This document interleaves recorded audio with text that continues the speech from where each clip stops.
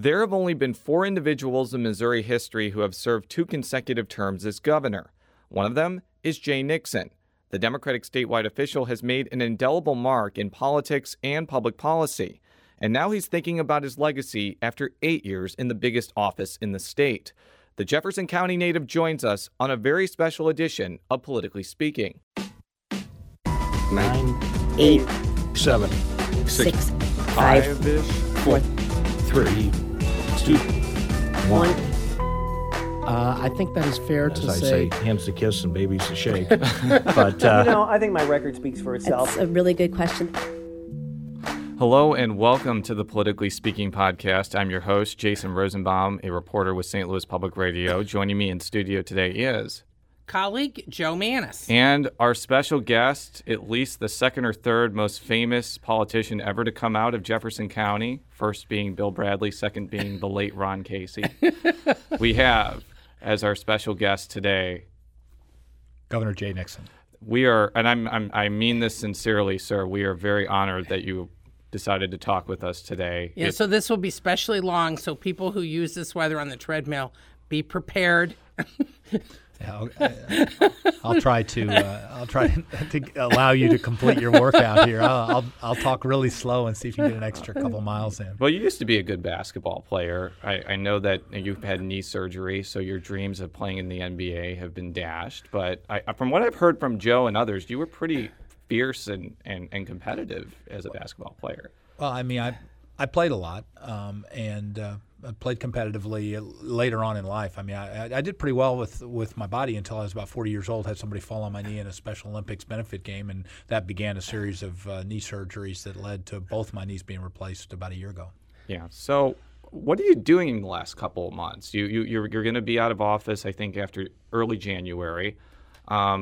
Give our listeners a sense of what a governor in your situation does kind of at this point in their term. Well, first of all, there's 73 days left, and that's not and we, at the beginning of the year, I started putting on each one of my memos how many days were left, not because it's like a sentence you're ending, but we want to remain focused and get things done. Right. I pledged to Missourians that I would work as hard the last 100 days as I did the first 100 days. I think Missourians share a value of finishing things, and so I'm really committed to that. This week, for example, we've been doing our Safer, Stronger tour around the state to talk about emergency management, to talk about the things we've done. Yesterday, we were in St. Joseph to talk about the levees that were rebuilt and how important that is. Then we were at a faith-based roundtable where we have organized all of those groups. Before that, the day before, we were in Sikeston to deal with our interoperability of our radios now in law enforcement. 1,147 agencies hooked up to that system. About $87 million we spent over the last 8 years to set that system up and make it so we were able to do from a parking lot in Sedalia, in Sikeston, talk to folks all across the state at hospitals, at police stations, and whatnot. So the bottom line is that's a good example of laying out what we're doing today. I've already been out to Monsanto where we cut the ribbon on the new $400 million facility there.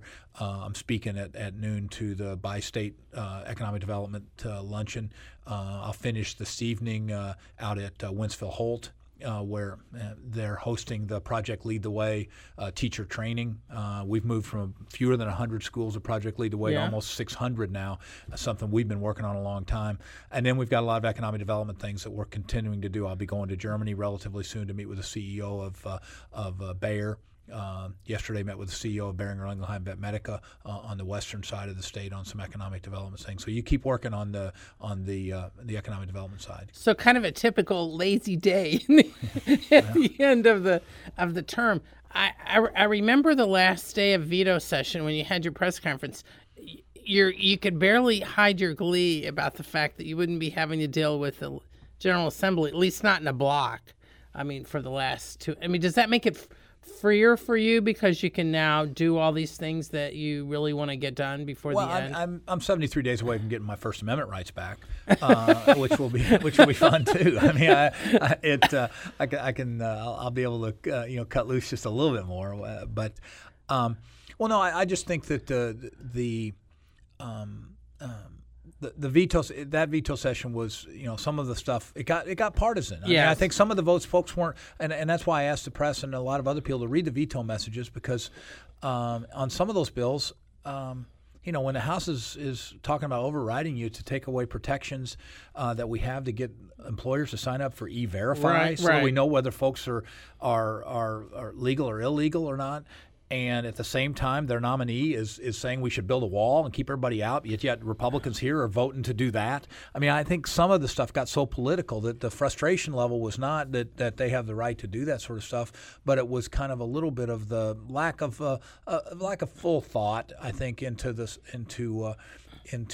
what their votes meant. Now, and before we get into your retrospective stuff, I believe you have bought a house in University City. I've even been told by some people that you or Georgianne are walking your dog around that part of St. Louis. Yeah, when we're there, the dog refuses to stay inside at all times. So we've had to break it out. Why did you decide to relocate there? Why didn't you decide to go back to like DeSoto or Jefferson County or something like that? Well, I mean, it's a good community. It's centrally located in the region. Has access to some things that I'm sure I'll be involved in my next career, and so we wanted, you're relatively near the airport there. You're close to WashU. Yeah, you're close to WashU. You're close to the airport. It's a good central location, and while I have 50% of the stock in the choice, I have 49% of the voting rights. Hey, that sounds good. That's fair. That's fair. I've been married 40 years. I know how that goes. We lived in an older house in Jeff City when I was Attorney General. We like kind of older houses in mature neighborhoods where you can walk and trees. And we were joking. We felt a little like Mitt Romney. We felt like the trees are the right size there. So does your old house in Jeff City? Does that become like a historic site because you used to live there? It was already, right when we left, they made it a Jefferson City historic landmark. Harry Truman used to come there when that house was owned by the Cook family, the bankers. And back in the day, Harry Truman would come by and play poker in the back room there, what they call the Florida room. Do you have a plaque there in the back room? No, but you can still kind of smell cigar smoke. Yeah, he did use cigar. So if regardless of who wins the next governor's race, whether it's Koster or Greitens, is their current residence going to become a historical landmark, like Koster's apartment in Jefferson City or something like that? We'll see. I don't know. I think our house is historic in Jeff City, not because of me, but because it was built a long time ago before and it had. But if folks want to go by and look at a house, they can do that. Well, one of the things that I thought that has been noticeable while you've been busy being governor, you haven't been, at least not overtly, busy on the campaign trail. I mean, you're not running. President Barack Obama is unusually busy right now. I've never seen a president that busy trying to help. An outgoing president trying to help a successor in modern memory. But in your case, is there a particular reason why you decided not to be out there campaigning for people? Was there? I think there's a couple of things. First of all, I've stayed in close contact with all of our especially our senior candidates. I'm on and talk to them and give them advice and taking questions and working with them. Democrats? Certainly, yeah. Sorry. And staying in touch with folks. Obviously, we've got a number of folks that I've worked with that are involved in the Clinton campaign, whether it's Orrin Schurer or Channing Ansley and all that sort of stuff. Yes. So we stay in very close contact with what's going on out there. But I did make a constructive decision that my job this year was to continue to lead the state through this. And I think it's especially powerful and important during a kind of a contentious election to have a governor that's continuing to move the state forward, continuing to focus on nonpartisan matters, on the things that I do. And plus, when you have the numbers we have in the state, it's kind of the habit I've gotten into of trying to work with folks. And it's quite frankly, the substance of this position is more challenging and interesting than the politics. Plus, you've been running in statewide elections since 1988. With no break, and you also ran in 1998 during a midterm election. You can take an election off every now and then. Yeah, George, when we went to the polls in August, George and I, Georgianne and I voted at different times, but when we came home, we both had this kind of good feeling that my name wasn't on the ballot. It was just kind of a liberating feeling. But I ran for state senate 86, U.S. Senate 88, re-election in 90, AG in 92, re-election in 96, Senate in 98. Re-election in 2000. So I've gotten more votes than anyone cumulative, anybody in the history of our state. So I've done my piece out there. And the other thing is, especially in the bigger races here with senator and governor. You've got really good candidates on our side that are new, and the state needs to hear their voices. And these are jobs that people need to get comfortable with your voice, and you know who you are. They need to feel like what's important to you, and especially for governor. Third-party verifiers or other politicians saying good things about a candidate just doesn't have the same effect. Well, there have been times, I mean, we had a conversation a month or two ago. You were a little upset with what the Attorney General said about school funding. So, well, he was wrong. So I said that he was wrong. I mean, we didn't have a crisis. We've got $400 million more in school funding for K through 12 than when I became elected, and we've made that a key priority. I do think the legislature made a mistake by lowering the target for the foundation formula, but I just, when he said that, I just, you know. Well, I want to ask more generally, because I know you're not supporting Eric Greitens. I know you want Chris Koster to be governor. But, and this has been a point that I've been trying to make since 2012 or 2013. Even though he switched parties, he still retained a number of fairly conservative positions that are different from you. We're talking about Koster. We're talking about Koster. And I'm not just talking about guns or until like 3 months ago campaign finance, but like agriculture policy. I would say that you have vetoed a number of bills that you think are giving too much power to corporate ag or big ag. He's been endorsed by the Farm Bureau and many commodity groups. I was endorsed by commodity groups also. Yeah, so I mean, my relationship with that sort of stuff. But I mean, the differences of opinion I've had been on basically fiscal policy. Right. The bill this year to give a retroactive $45 million tax break in the agriculture, when instead we should be using that money on education. I just thought that was the wrong policy. Yeah. So I think the bill this year that shifted. I mean.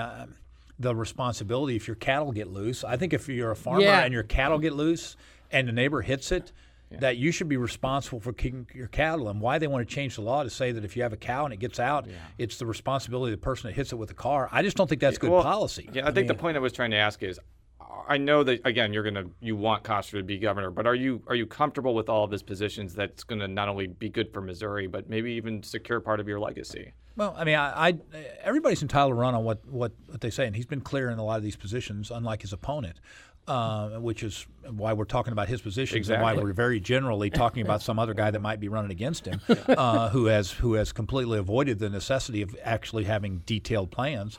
So the bottom line is that Chris and I agree about some things. We disagree about other things. But he brings the experience and the knowledge, and I have full confidence that he can do a tremendous job. My legacy is people working together and moving the state forward economically. My legacy is rebuilding the manufacturing base of this state. My legacy is protecting voters' rights. My legacy is making sure that we're fighting for schools, K through 12 and higher education.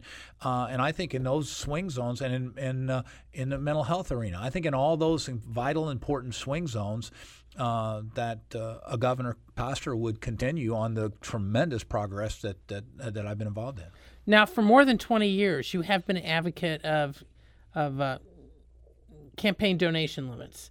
And I was in Washington in the late 90s when you argued before the Supreme Court. Successfully. Yeah, yes. I remember. I may have to use my law license again. Yeah, but I remember that day well for whatever reason. But now we've got Frank Fahrencroft sitting in the front row? Yes. He was chair of the RNC at the time. Yeah, it was. Then just seeing with the debates is interesting. And so then, we've got Amendment 2 on the ballot, but there's some flaws in it that Jason and I have talked about numerous times. The thing that I brought up a lot, and maybe you can address this. I know that Democrats like yourself want campaign donation limits, so they're probably going to support this. But the fact that there's no limits on local and county offices, that just seems like a avenue for people to open up those types of committees, raise unlimited money, and use it to their benefit. It's exactly the excuse that has stopped us from making incremental change. We need to make some progress. That's why I signed some of the ethics bills this year that aren't perfect. 6 month revolving doors not going to solve the complete problem. Some of the gift things that we dealt with aren't going to solve the complete problem. But boy, it's 70% of Missourians voted for campaign limits, and and we need to. And they're going to support this. These limits are going to pass. There are some challenges with this, both in how money is accounted for and which committees count and all that sort of stuff. But boy, oh boy, to say that you got to have the perfect ethics bill, you're always going to have money involved in politics. People have First Amendment rights, but we need to. The one thing that I argued strongly at the United States Supreme Court and won when people didn't think we could is that you can limit the amount of dollars to a candidate committee, okay, from an individual. Yeah. Two bad things are happening because we don't have those limits. Number one, the corrosive things that happen when people assume government's not doing their best interest. Right. It builds cynicism.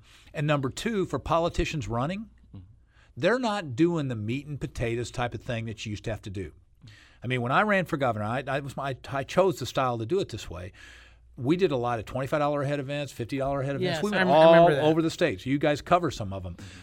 Those things are a thing of the past. And so the same thing for state reps. Somebody will just wire transfer them $50,000, and they don't go to the ham and bean feeds. Maybe they don't even go to the school board meetings. Quite frankly, sometimes they don't show up to ribbon cuttings of factories in their districts. The bottom line is that it's making them less. That part of politics, raising the money, is part of the process. And when you take away that as a responsibility, it makes folks not have a full picture. I just got to point this out before Joe asks a question. This current governor's race, because I just did a story on NPR for this, is more expensive than the next two competitive governor's races combined. And it's probably even maybe double that total amount because they said that right now it's $50 million. I think it's going to be $70 or $80 million by the time. That has to be unfathomable to you because that wasn't expensive for either of your campaigns. I appreciate you did that. You said that, but the big states aren't on the ballot this year. So I mean, you're not competing at California and New York or Florida. So that's true. So I mean, we're competing with North Carolina and Indiana, which are similar size states. So I mean, but the governor's unique. You have 30 some odd races one time and 8 the other. So, right. But so while you're correct, but if you're going to fact check Joe, I understand. Continue. But I think I'm not a person that believes that how much cumulatively is spent in the elections is the worst problem. I think how much money comes directly to candidates from one donor. And the appearance, that's why I argue the Supreme Court and what I believe deeply, the appearance of corruption, whether it is corruption or not, that appearance has been found constitutionally to be able to be regulated by limits for good reasons, very good reasons. And I mean, you almost get blurred to it. You turn on you flip to the web page of the Ethics Commission now, and you run down that thing, and these like $50,000, $100,000 checks to state reps and state senators. It's got a couple $1 million checks. I mean, it's incredible.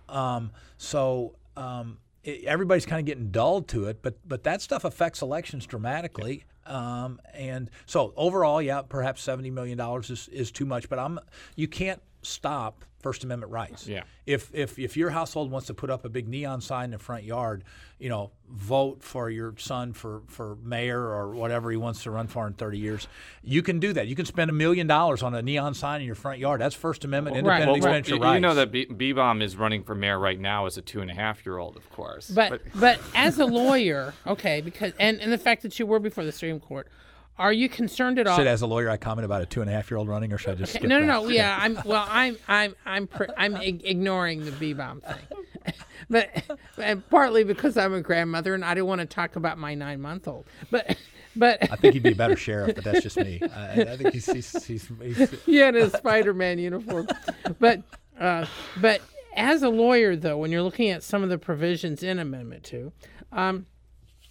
Are you concerned at all? I mean, I know they've got a severability clause in there, but are you concerned at all that a lot of it might end up getting tossed out since your former chief of staff is prepared to soon file a suit once it's passed, on behalf of some of the critics because of some of the provisions in it? Are you concerned about that? I mean, we're just talking about. I'm far more concerned about the fact that we don't have limits and that it's been almost 10 years since we had a plebiscite on it. Okay. Having a public vote and showing everybody how much folks support limits is important. It can affect, even if portions of this are whittled away, it will send yet another clear and strong signal that limits are an important part of a broader ethics package that we need to continue to move forward on. So we're going to look a bit more retrospectively. It seems like it was just yesterday that it was at your one of your first press conferences as governor-elect. You were appointing Kelvin Simmons as Office of Administration Director. A lot has changed in 8 years, and I wanted to talk in some detail, but also broad strokes about what it's like to be governor during a pretty long period of time. So let's talk about kind of the things that you felt you accomplished and what you felt like you didn't accomplish. I'm going to just ask you pretty simply, and I'm sure you're going to tell me in detail. I'll try to go a couple, and then we can basically the best of times and the worst. I want to know what you feel were the biggest accomplishments that the legislature passed and you signed or you spearheaded that occurred during your governorship. Well, I think one thing, just before we get into that, Sure. I do think that people tend to analogize the legislature to Congress. Mm-hmm. And in our system of government, it's the governor is much more governmentally powerful. Yes. The economic development tools are yours. The appointment tools are yours, many of which don't require advice and consent. Such as judges. Yeah, all judges. It's kind of like when you study civics and you see some of these have strong mayor systems and others, which are, and especially on the fiscal end, the Constitution properly gives the governor a significant role there. So the bottom line is I think that there's an overestimation in the public's eyes about the legislature. It's a significant portion. I work with them, and we've gotten a lot done, and I'll go through some of the highlights or lowlights or whatever. But the bottom line is that is a relatively small amount of what you do as governor. Yes. Right. It really is. And I don't mean to say that to minimize I've served in the legislature. I respect them. I work with them. But I do think that if you're looking at a grade card, or if you're looking at a way to have history look at you, the vast majority of things that I've been involved in had sometimes you need legislative help, but oftentimes afterwards. And you can delve into that too, not just legislative. But I think that's an important thing to know because I think ordinary people may not know that. Right. Because the governor can just unilaterally cut out spending if it's needed to balance the budget. Yeah, you have to. I mean, we don't print money in the state, so you have to have somebody at the end of the line, and that was especially important in 2009, 2010. Yes. And so when you come in, I mean, I had to restrict budget 7 times during the first year. Okay, so all the legislature does is provide appropriation authority, and the money is actually spent through the executive branch. Right. And that difference is important, especially on the down end. And that's one of the things I'm most proud of, Jason and Joe, is that we were able to weather the largest recession since the Great Depression. And I was able to downsize government by over 5,100 folks, take $1.5 billion out of the base budgets of our state, and do that in a way that protected our values and protected our institutions and kept us moving forward in a positive progression that has led us to be where we are today, which is much better off on a whole lot of things. So the bottom line is, to answer your question to start out, sure. The first 18 months, I spent an incredible amount of time, energy, and effort balancing the budget. And actually balancing it, not passing a bill to balance it, but actually balancing. Because if you recall, when the stimulus was passed, one of the houses just said, we'll put all the money in, even though it's a 2-year payment. So right. you had to make a lot of decisions, and I'm very, very proud that we were able to prioritize and correct. Was it easier to balance the budget in Missouri where you have the Hancock Amendment and the legislature can't just raise taxes without a public vote? Or I know it was challenging because you had to make cuts, but did that make it a little bit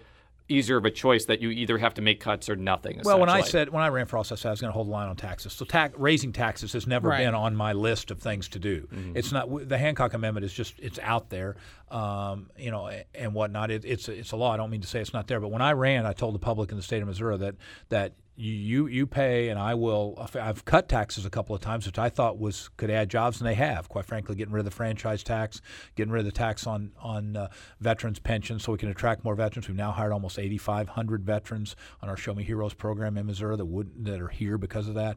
The bottom line, that and a few other things. The bottom line is that the Hancock Amendment didn't really have that much to do with it, because when I ran, I said I'm going to hold the line on taxes, so I didn't come to the table saying how can I get more revenue. But when you ran, there was a number of things that you were hoping to do.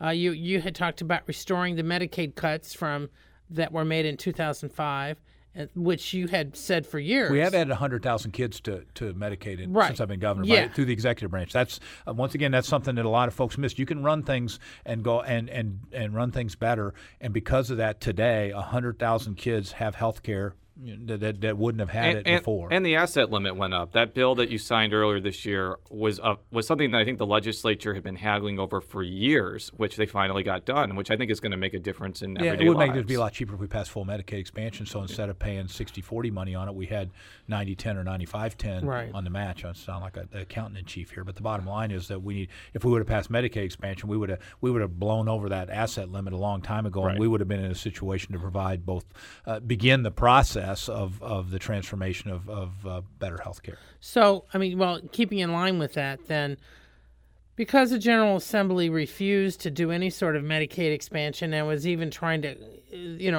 blocked the state running its own exchange and some other things, how big of a loss do you think that was economically to the state? And do you think, I mean, even if somehow a Missouri program is created under whoever's the next governor, they're still not going to get those 3 years of free money back. I mean, that's gone.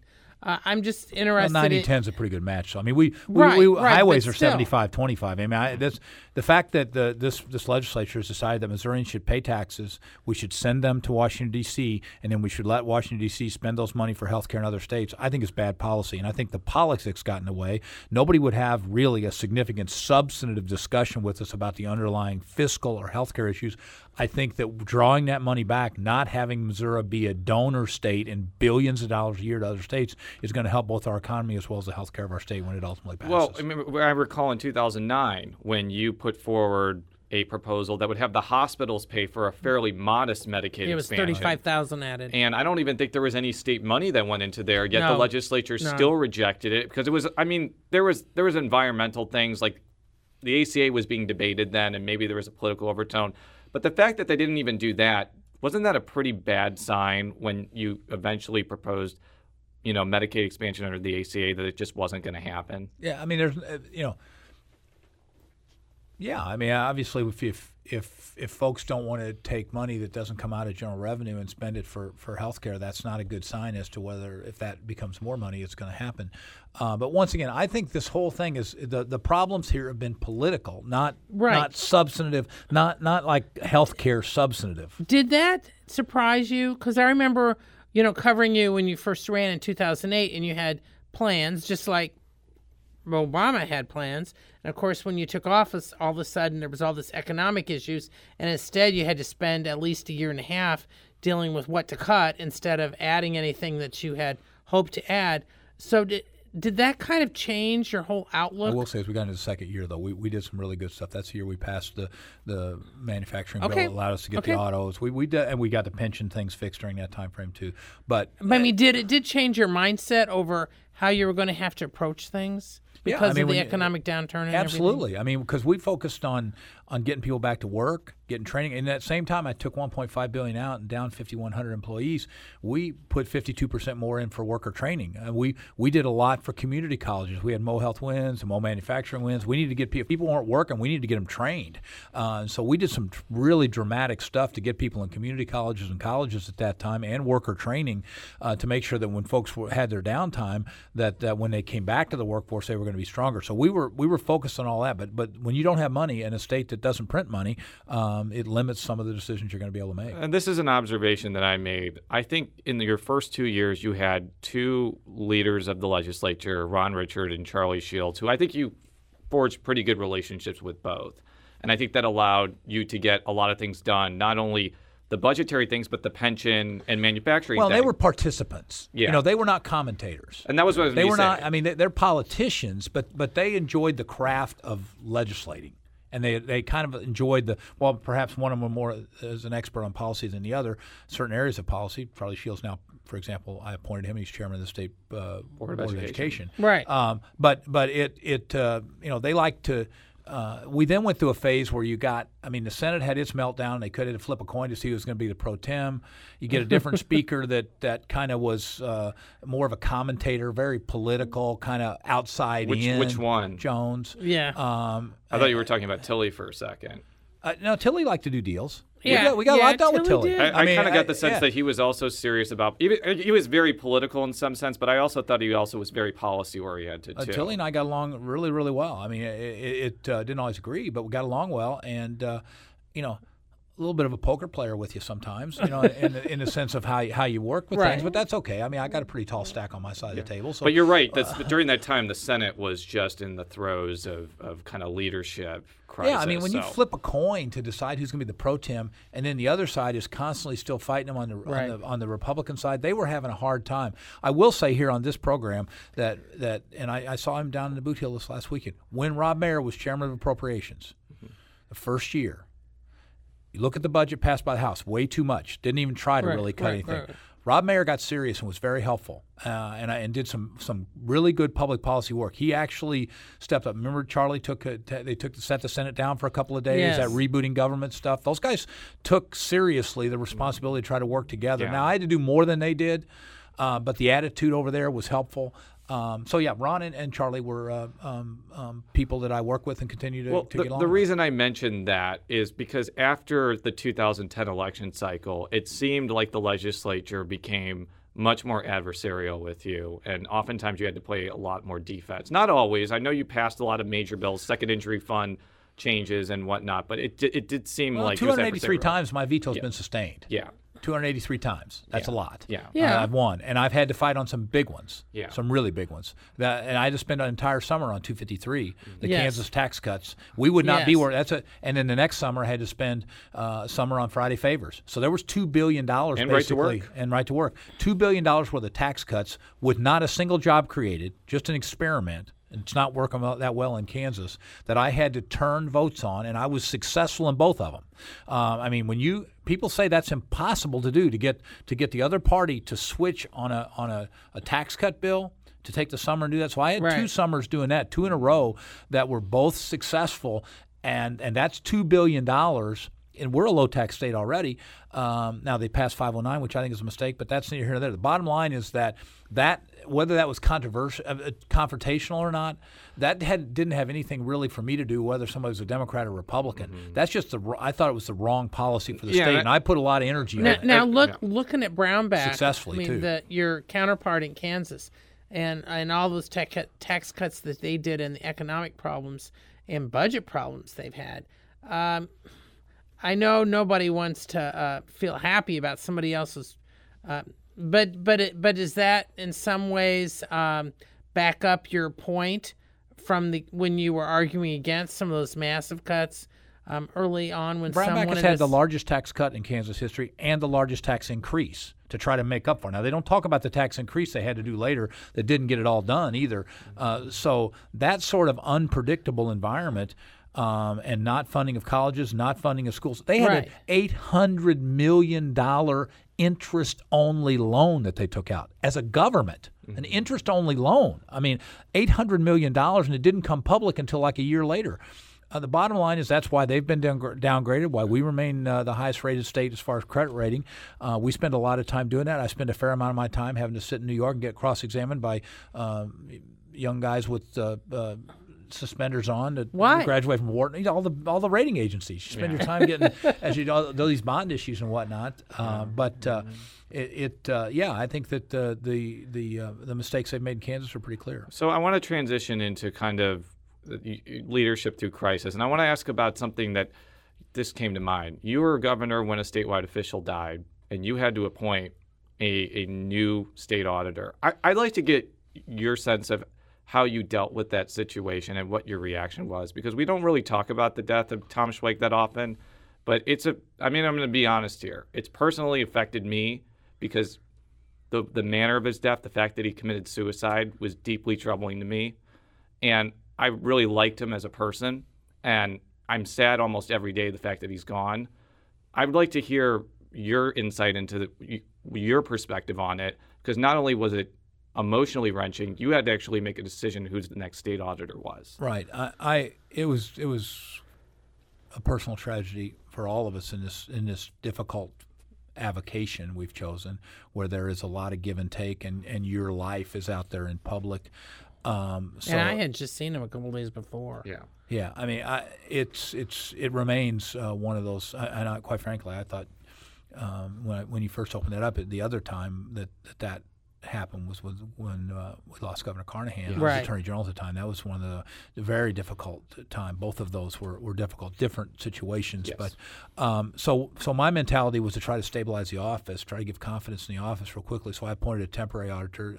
I think when I appointed John Watson, my chief of staff, I think everybody understood John's one of these folks that is a good, honest broker and is going to handle the office well and do it well. Because I wanted to have enough time to make what I thought was a good long-term decision for the state. And I think at that point, all of us were emotionally reacting as opposed to structurally reacting. You on the press, me on my end.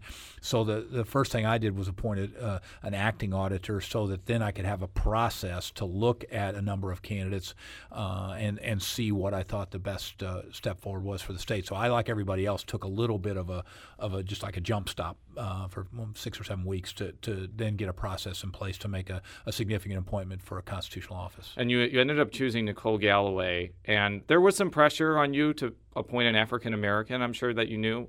But I know that there's a lot of people who think you made an excellent choice with Nicole Galloway, but why did you decide to choose her? Well, there was pressure from a lot of folks to appoint a lot of people. You get a free statewide office without the necessity of an election. That's a rare plum for folks, especially one of the offices where you clearly have an opportunity later on to move up. I know I'd appointed her to 2 other positions. I had appointed her to the Missouri Technology Corporation, but before that I had appointed her county treasurer in Boone County after you had the death of a treasurer there. So she had been through that. She's really, really smart and just honest as the day is long. And she was on my list really early on because I was kind of committed to trying to bring in the next generation. Well, in fact, that's what I was going to ask.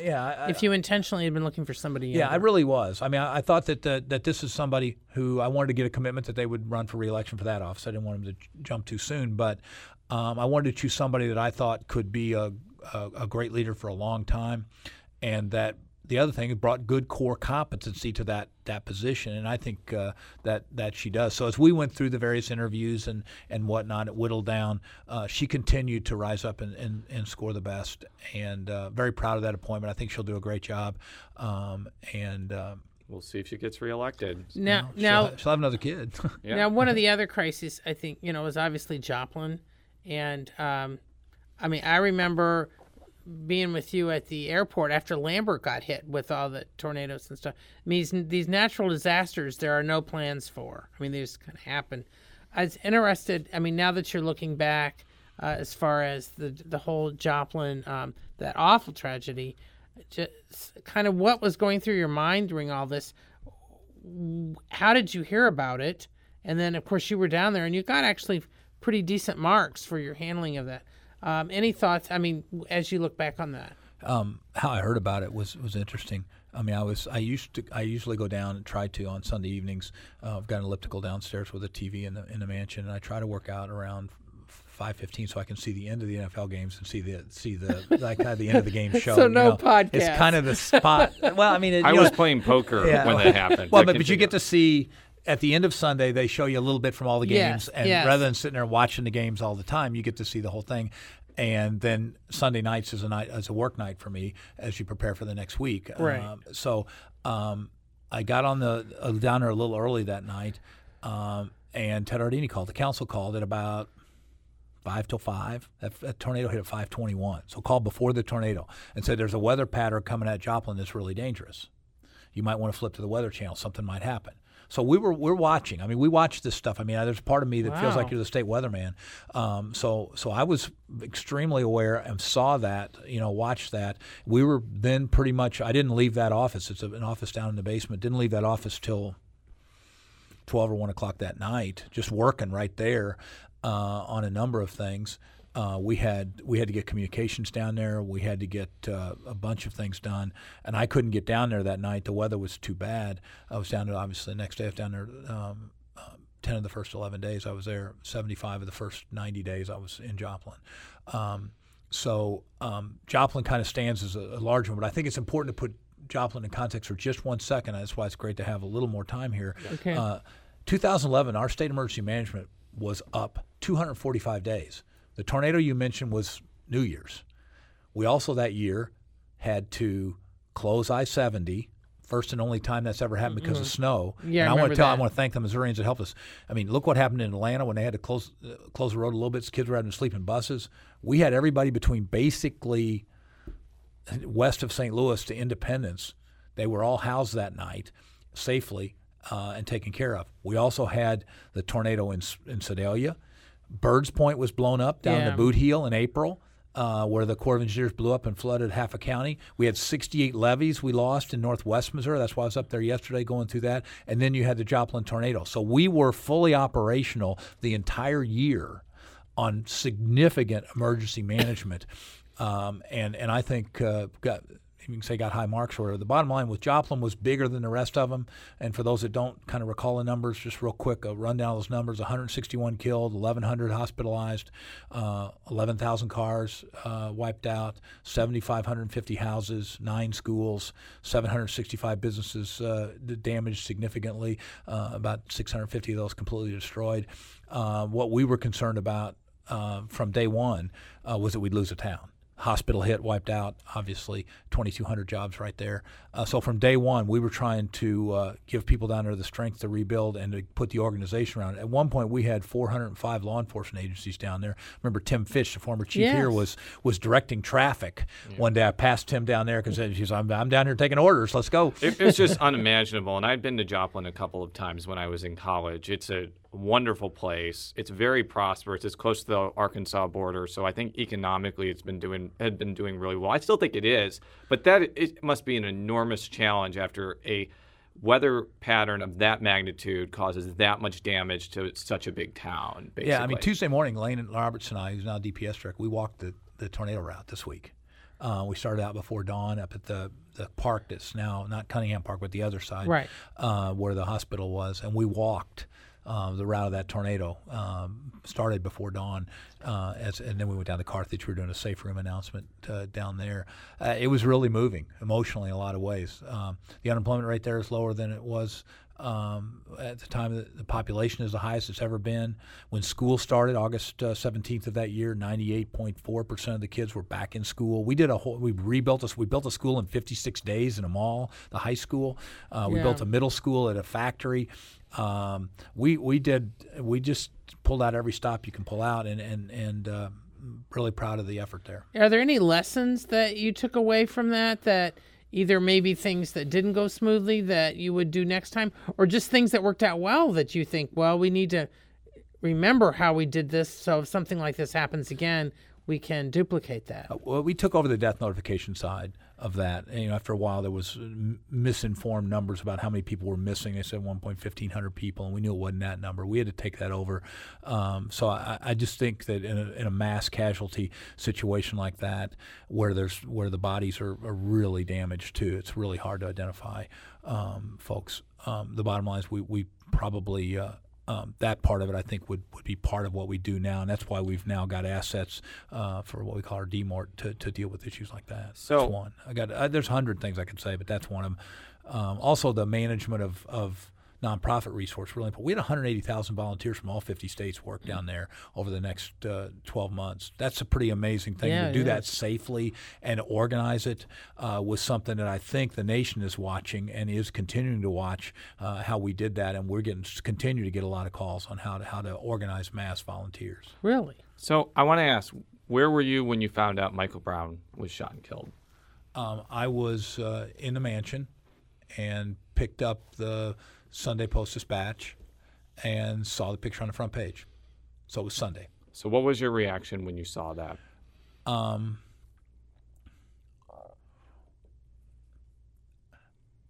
First of all, unfortunately, from a lot of different sources, murders happen in a state. Yeah. And generally, the chief executive is not in a command control issue about investigations or whatever. That one had a different feel to it because the fact there that drew my attention, not just the cop and a young man. That's obviously a challenge, but the fact that the body lay there for 4.5 hours.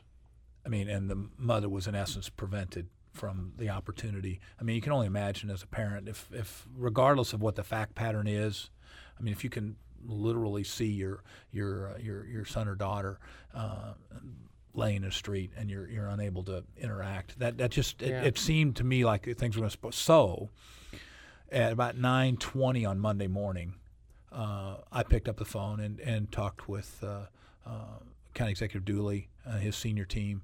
And indicated that at that point I was going to reach out to the Department of Justice and ask for a dual investigation at the same time. Now, by that time, the protests were pretty underway. Not only protests, there had been riots, and the Quick Trip was burned down, and many businesses were vandalized. But continue. Yeah. On Sunday evening. Right. So yes, from the first time I saw it. The bottom line is I saw it that Sunday. We saw what happened Sunday night, and Monday morning, first thing, 9 a.m., I'm on the phones, and then on the phone to the Justice Department saying, let's do dual investigations so we have independent done at the same time. So you've been asked about Ferguson a lot. I mean, it's going to be part of your legacy, good or bad. And we've asked you specific questions about why you did this decision or X decision.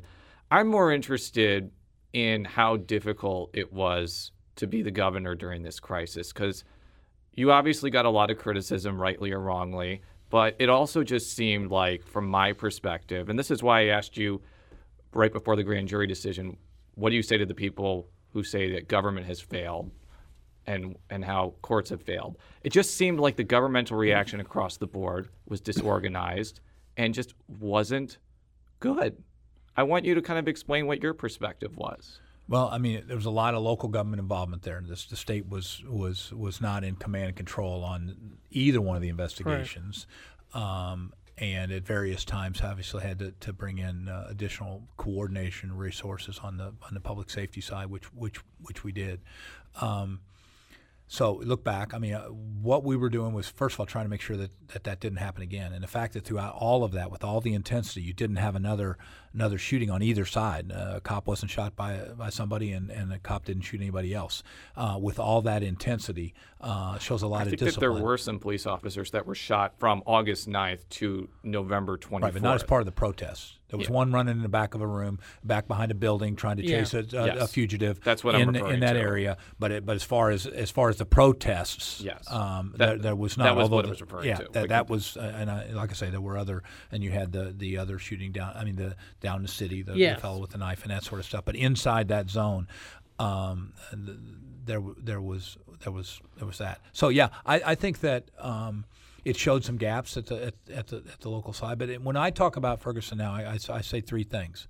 We've listened, we've learned, and things are getting better. And I think that, unlike a lot of other areas, the simplest thing would have been to be done with this, back away from it, and say we don't have a responsibility both to the region and the country to try to find some long-term solutions. And instead, I chose to take the more difficult path.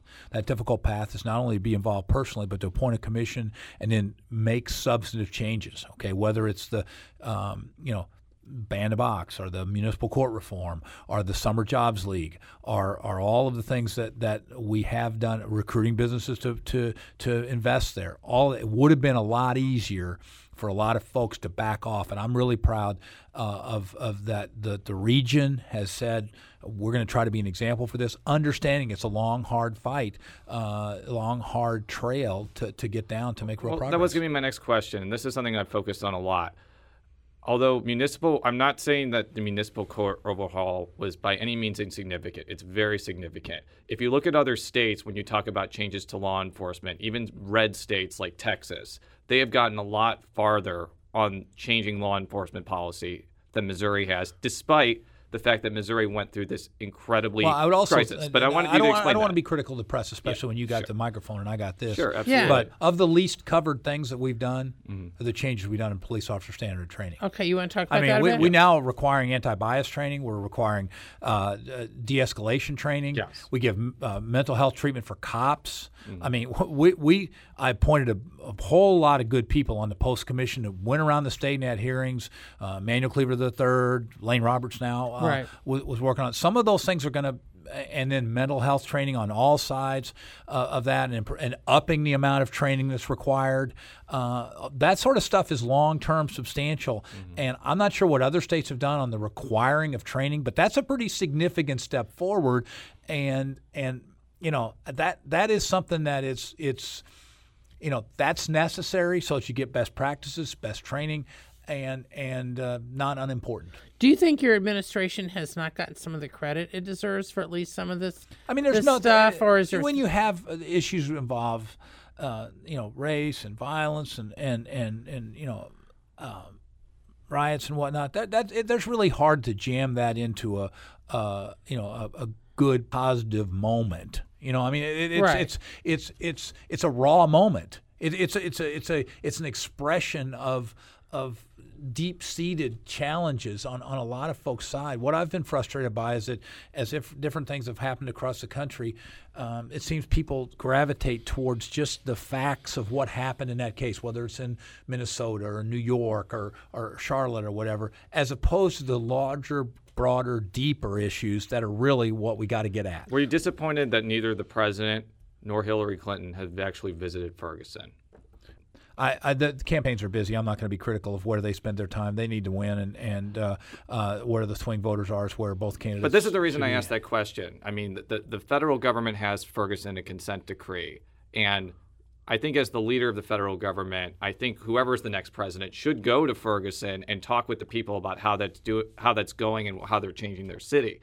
Do you think that's a reasonable expectation? Sure, that's one place that a president might go. But I think it would have been, if you're going to ask when it's there, I mean, calming people down on the front end to get to a more rational thought earlier would have been also a role that could have been. But it was a hot place, and like I say, not a lot of folks want to be around it. Now, were you caught off guard when what happened in November when McCullough, announced the grand jury decision, not to indict, and then things got really crazy, and there was a lot of, arson and a lot of stuff that went on that night. And I know you've come under fire for whether or not the National Guard was where they should have been or whatever. Looking back, I mean, is there anything you want to say about that? I mean, this is the November, so here it is, like, 3 months later, and. Well, I mean, the timing of that at the time at night like that obviously was not good. I didn't have control over that. Right. That's not when you want to do that. I'm not going to sit here and take a whole bunch of time replaying history on that. But it doesn't take any sort of deep analysis to say you shouldn't do it at night. And you shouldn't do it on a weekend like that. As far as public safety, but once again, I wasn't in the room making a decision when, and who knows. Yeah, but you had to deal with the fallout. Yeah, you bet I had to. But as far as the reaction after that. It certainly didn't help us that some of the family members said some pretty outrageous stuff that night. That let's burn the thing down was not what the PSAs that had been prepared. That wasn't the same verbiage. Let's put it that way. Yes. And that was but secondarily, we also thought there might be more action in Clayton. Yes. I mean, we were concerned that you're going to see, because that's where the decision was made. Right. And so but we had enough resources out there. The bottom line is there was going to be some action at night, and nobody was significantly hurt. There certainly were some businesses that were down. But once people started shooting guns off, you can't send firefighters into gunfire, guys. And just cannot. I want to make this point eminently clear. And I was alive when we had the problems at Kent State. Yeah. And if a National Guardsman had lowered an M1 rifle and shot an unarmed African-American in the streets of his own hometown in there to think he was going to stop somebody from breaking a window, that's not a trade you want to make. I want to make this. That's just not a trade you want to make. Right. So, I dealt directly with the Joint Chiefs of Staff. I talked again to General Grass just the other day.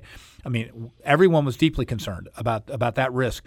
We would be in a much worse place if, Kent State's a long time ago, and we all remember it. Ferguson would be in a much different place if when somebody said they were going to run out and break a window, that the order was there that American soldiers on American soil should shoot American citizens. I was not prepared, and I was prepared. I would not give that order, and that was the right decision. So does that surprise you then that during the Republican primary for governor, all four candidates, made a big deal about saying, there hadn't been enough law and order in Ferguson, and they wouldn't allow this or that. I mean, as you're watching this, because they basically were advocating what you just said would have been a tragedy. Did that? I mean, did that surprise you? We had a powder keg there in a lot of ways, and we were trying to, stay calm and not show as much strength. What you want to do is you don't want to have an army overtake things. So the bottom line is none of those folks had the information I had. They didn't have the intelligence that I had. They weren't where we were. And they're entitled in a campaign to say whatever they want. I disagree with a lot of what was said by them because they were uninformed, and plus they had a political bent to what they were talking about. And what I was doing had nothing to do with politics. It was public safety, and it was making sure we got through that. And sure, we lost a few buildings, and that's bad, but we didn't lose people, and that's good. And this is what I was trying to say, and I apologize for interrupting during your answer, but I think what you just said is eminently reasonable. Buildings can be rebuilt. If someone shoots and kills somebody, not only is there more of a legacy, I mean, somebody's dead. I mean, that's unimaginable. My question to you is, you called a state of emergency about a week ahead of time. I don't have the text in front of you, but I'm just wondering if by calling a state of emergency that early, did it give the impression that you were also going to protect property as well? Perhaps, but you're, and we did protect a lot of property. Right. Yes. I mean, that's one thing. I'm not going to go through the full operational plan, but Exactly. But when Halloween, when the power went out in Ferguson, that was because somebody attacked a tower and knocked down the power. Mm-hmm. So we were guarding every bit of the electric grid in this area. Yes. We had folks guarding every fire station in case folks had to be out. We had medevacs there in case there were situations where people had problems. So you bet we were guarding a lot of property. Yes. Yeah, absolutely. And the essential assets of the community stayed intact, were not dealt with and lost. We lost an AutoZone, and I don't mean to minimize that in any way, shape, or form. But when you look at the context of the size of the scope of where this could be, the city and the county, and the breadth of where things were going on, folks running around that are that upset are going to find something to hit. Yeah. Okay. And that's why I wanted to be very careful with my preface, because, as I said before, lives cannot be replaced. I've noticed a lot of businesses have reopened. Now, here it is 2 years later, and we're still Plus, talking we're burning about up the time on all my great legacy stuff. Anyway. No, but 2 years later, we're talking about it. But as you say, many times when you start stepping back without judging who was right or who was wrong, the fact that there was no loss of life during all that, you mentioned that you've had some talks lately. I mean, in Washington and other places, is there sort of a revised judgment of how you and others performed in the wake of the fact I think the movie, that nobody was killed? I think the movie's made, and I think the national press decided that they wanted to cover it in a certain way. I mean, the frustrating part to me is that you had certain people saying I wasn't around when and hadn't been there, and that's just not true. I mean, it's not even close to true, and quite frankly, the people that were saying that they weren't around. Well, a state senator was around, but to say that I wasn't there when I'm on the horn on Monday morning with them in the Justice Department, when I'm at a community meeting Tuesday night in Tracy when you're Blackman's, being yelled at a press conference. Yeah, community meeting in Tracy Blackman's church on Tuesday when I'd been by the place where Michael Brown laid and had a picture of that on my Twitter account during that the first few days and all that sort of stuff. For people to say I wasn't there is just and to repeat that.